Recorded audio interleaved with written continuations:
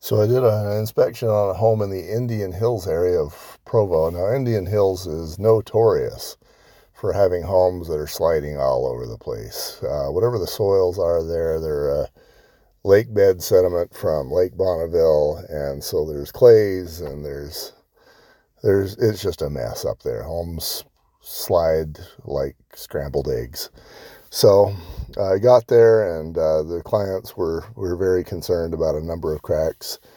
First two they showed me were in the ceiling, and the ceiling, to me, can indicate maybe that we're swaying, or sometimes, usually more likely, it indicates to me that we have maybe an attic-related problem, maybe thermal expansion. They mentioned that they had a lot of popping and snapping happening.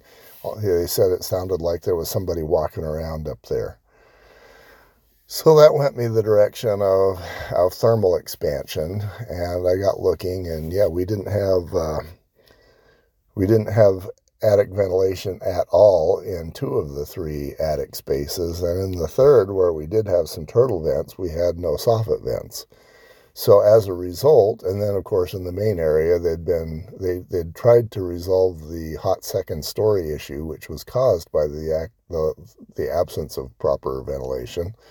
So they tried to resolve that by putting some more air conditioning in there, and that was solving the wrong problem. So in the process of doing that, they had trampled down some insulation that had been about 2 feet thick, and they trampled it down to about 3 inches thick. So that actually added to the problem as they were stomping around up there.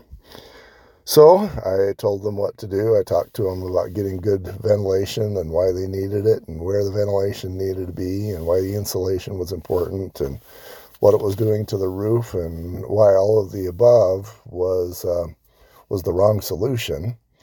And I think we got them taken care of. They were very much relieved when I left, and thanked me profusely. That's always fun because I'm not $1.35. I'm not cheap, and so for somebody to pay me what they do and be grateful, that's rewarding for me. And so that's another win.